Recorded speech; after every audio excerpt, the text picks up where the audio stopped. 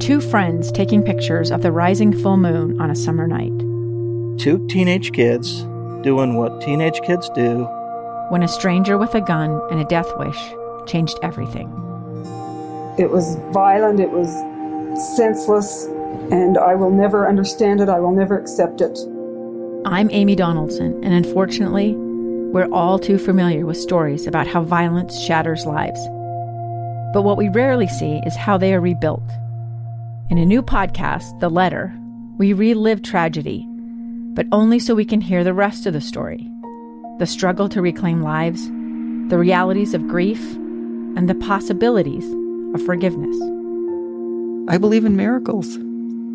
Sometimes I thought, there are no miracles. Yeah, there are, and this is a big one. Follow The Letter at theletterpodcast.com or wherever you get your podcasts.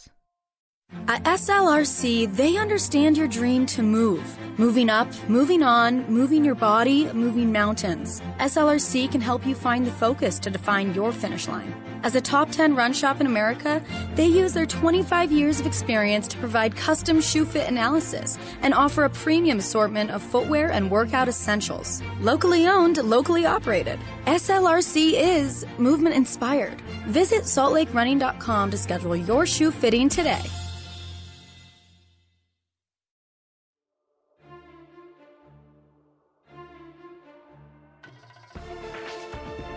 Hosts of Eden, written and performed by Jay McFarland.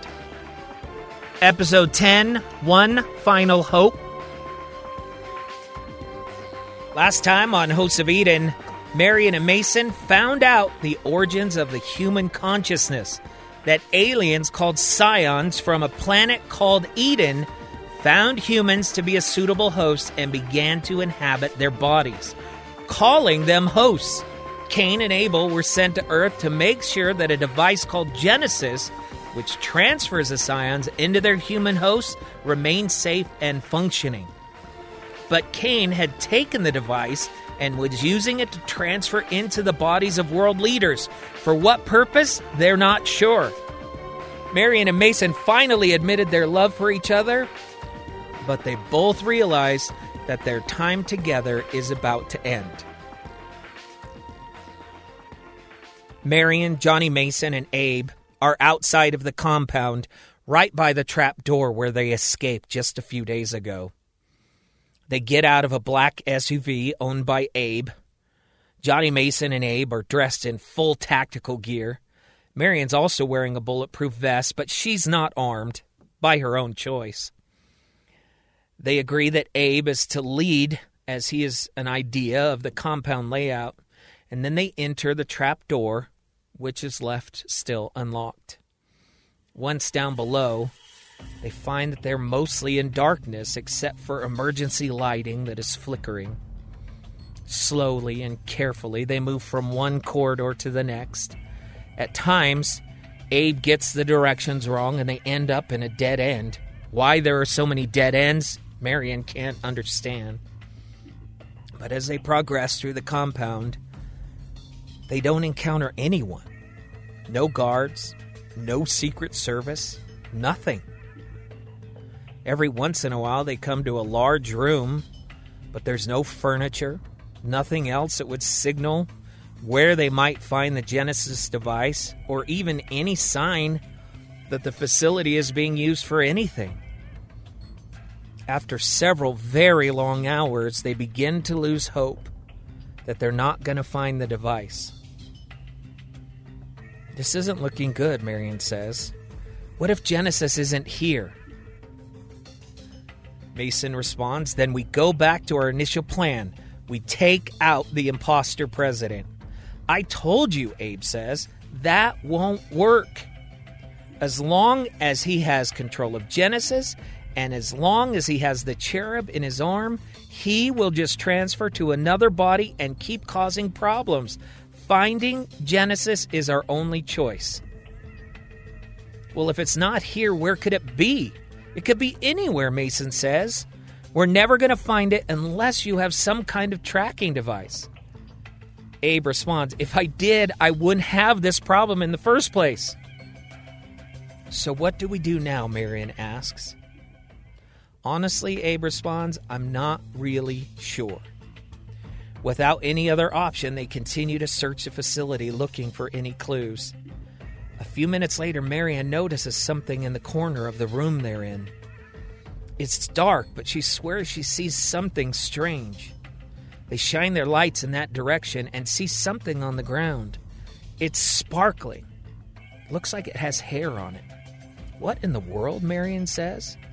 They slowly approach the object. Look, she says, it's Shelby's doll. We must have dropped it when we were here before. So this is exactly where we were before, Mason says. He moves over to the wall that opened on their last visit and shines his light on the floor. Look, he says, footprints. He follows the footprints from under the wall across the room. The prints disappear under another wall on the opposite side of the chamber.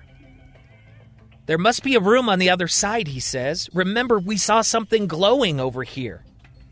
Everyone, look for a way to trigger the wall. They all begin to search the walls from top to bottom. They find two small gaps extending from the ceiling to the floor that appear to be the sides of some type of concrete door. There's a faint glow coming through the cracks. Search everywhere, Abe says.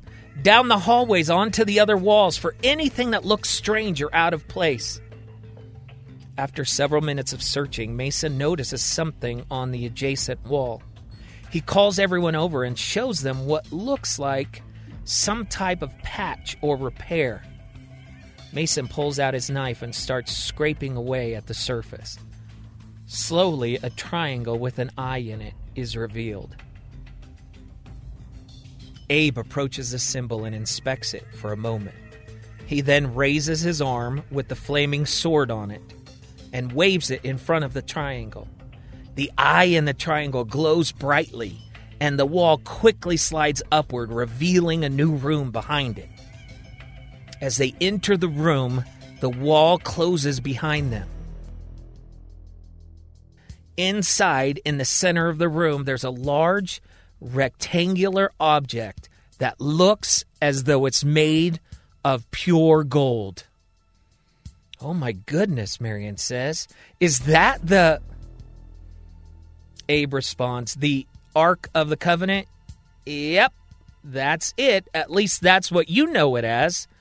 Its real name is Genesis. Marianne and Mason can't believe their eyes. They both move closer and examine it. Don't touch it, Abe says. Back up.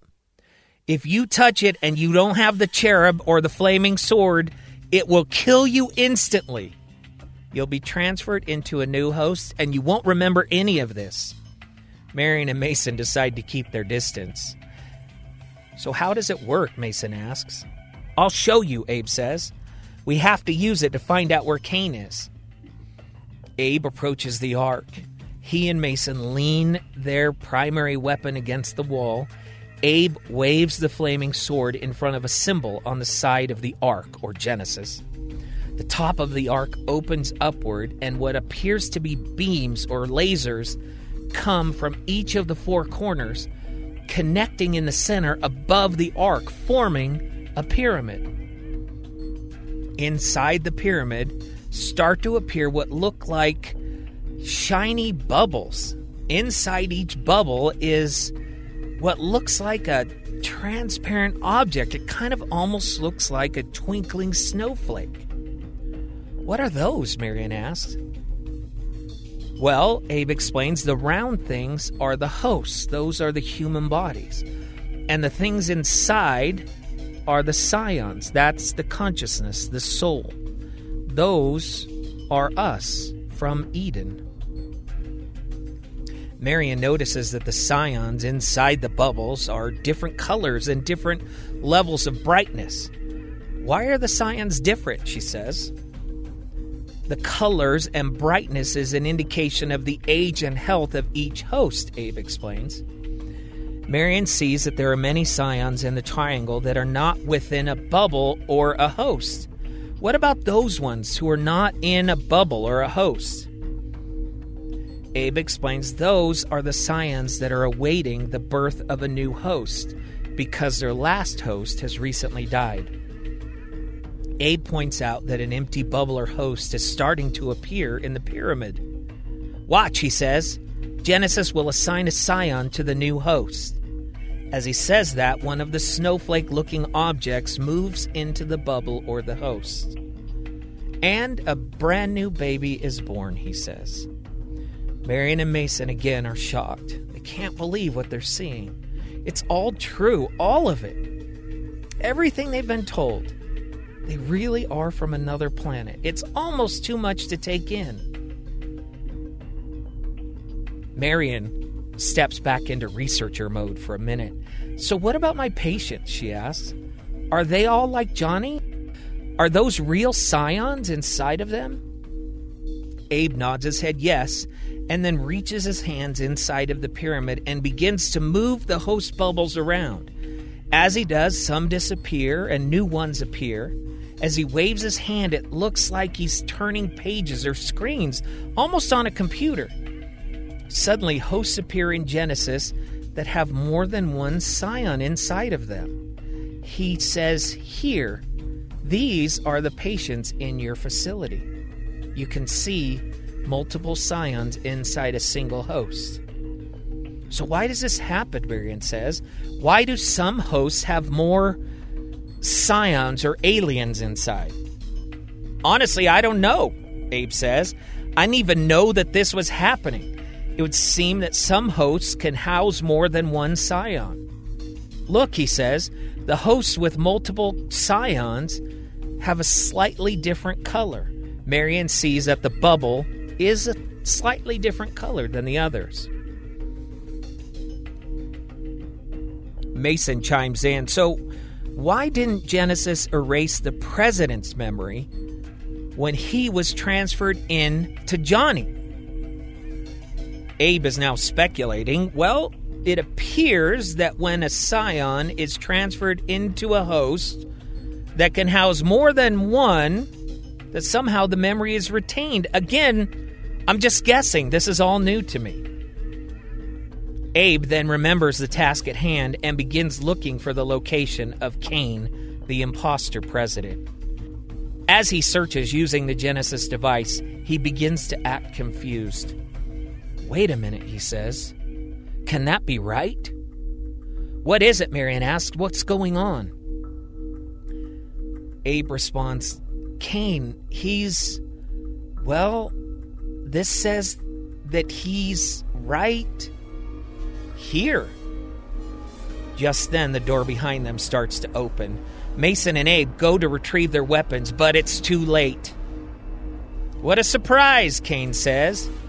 Here we are, back together again so soon?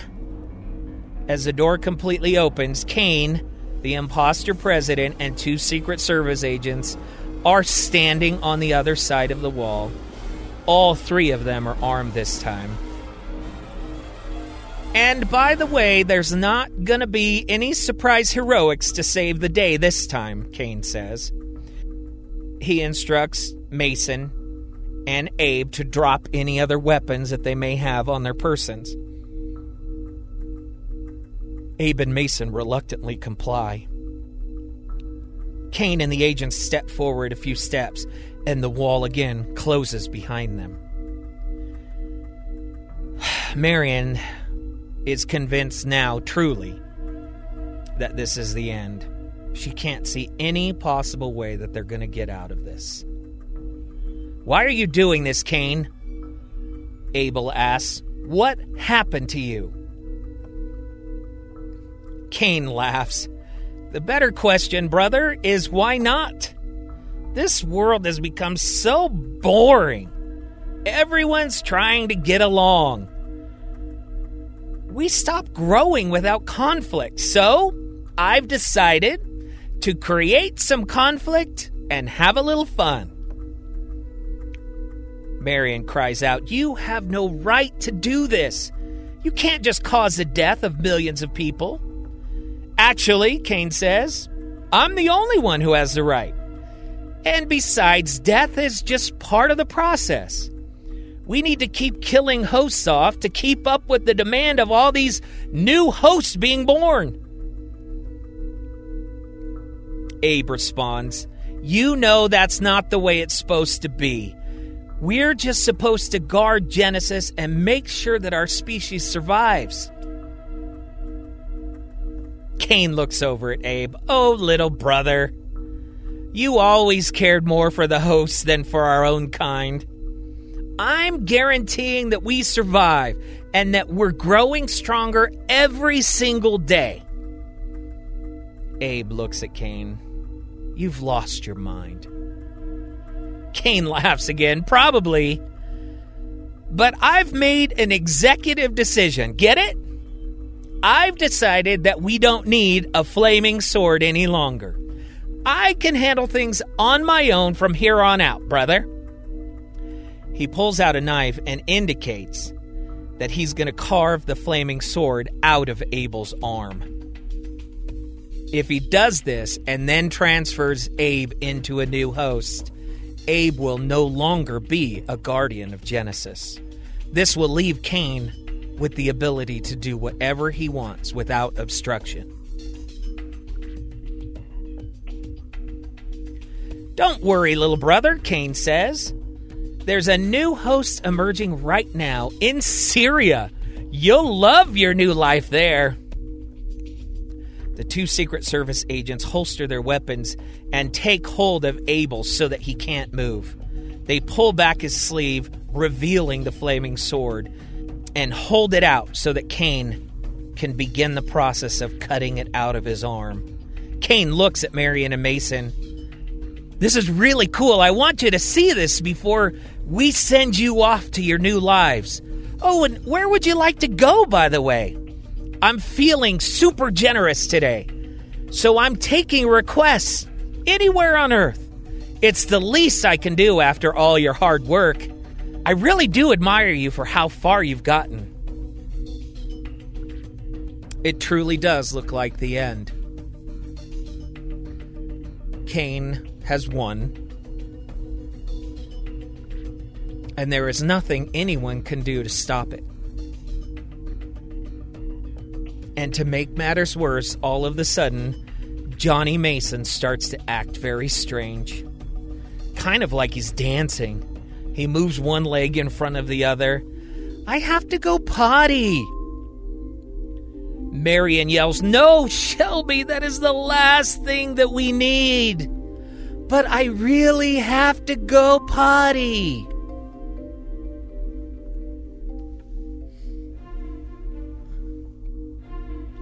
Next time on Hosts of Eden, Shelby's appearance complicates things even more as Cain, the imposter president, seems to have the upper hand.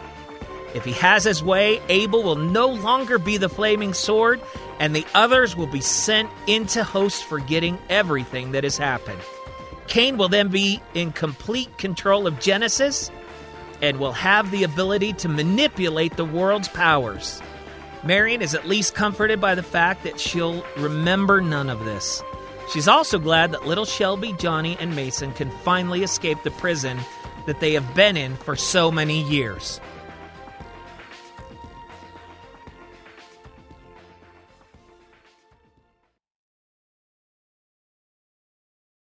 What's up, everybody? I'm Mike Wilson with Any Hour Services, and we're proud to help bring you this podcast. If you ever need a resource for information about your home's electrical, plumbing, heating, or air conditioning system, you can find Any Hour Services on Facebook, YouTube, or online at anyhourservices.com.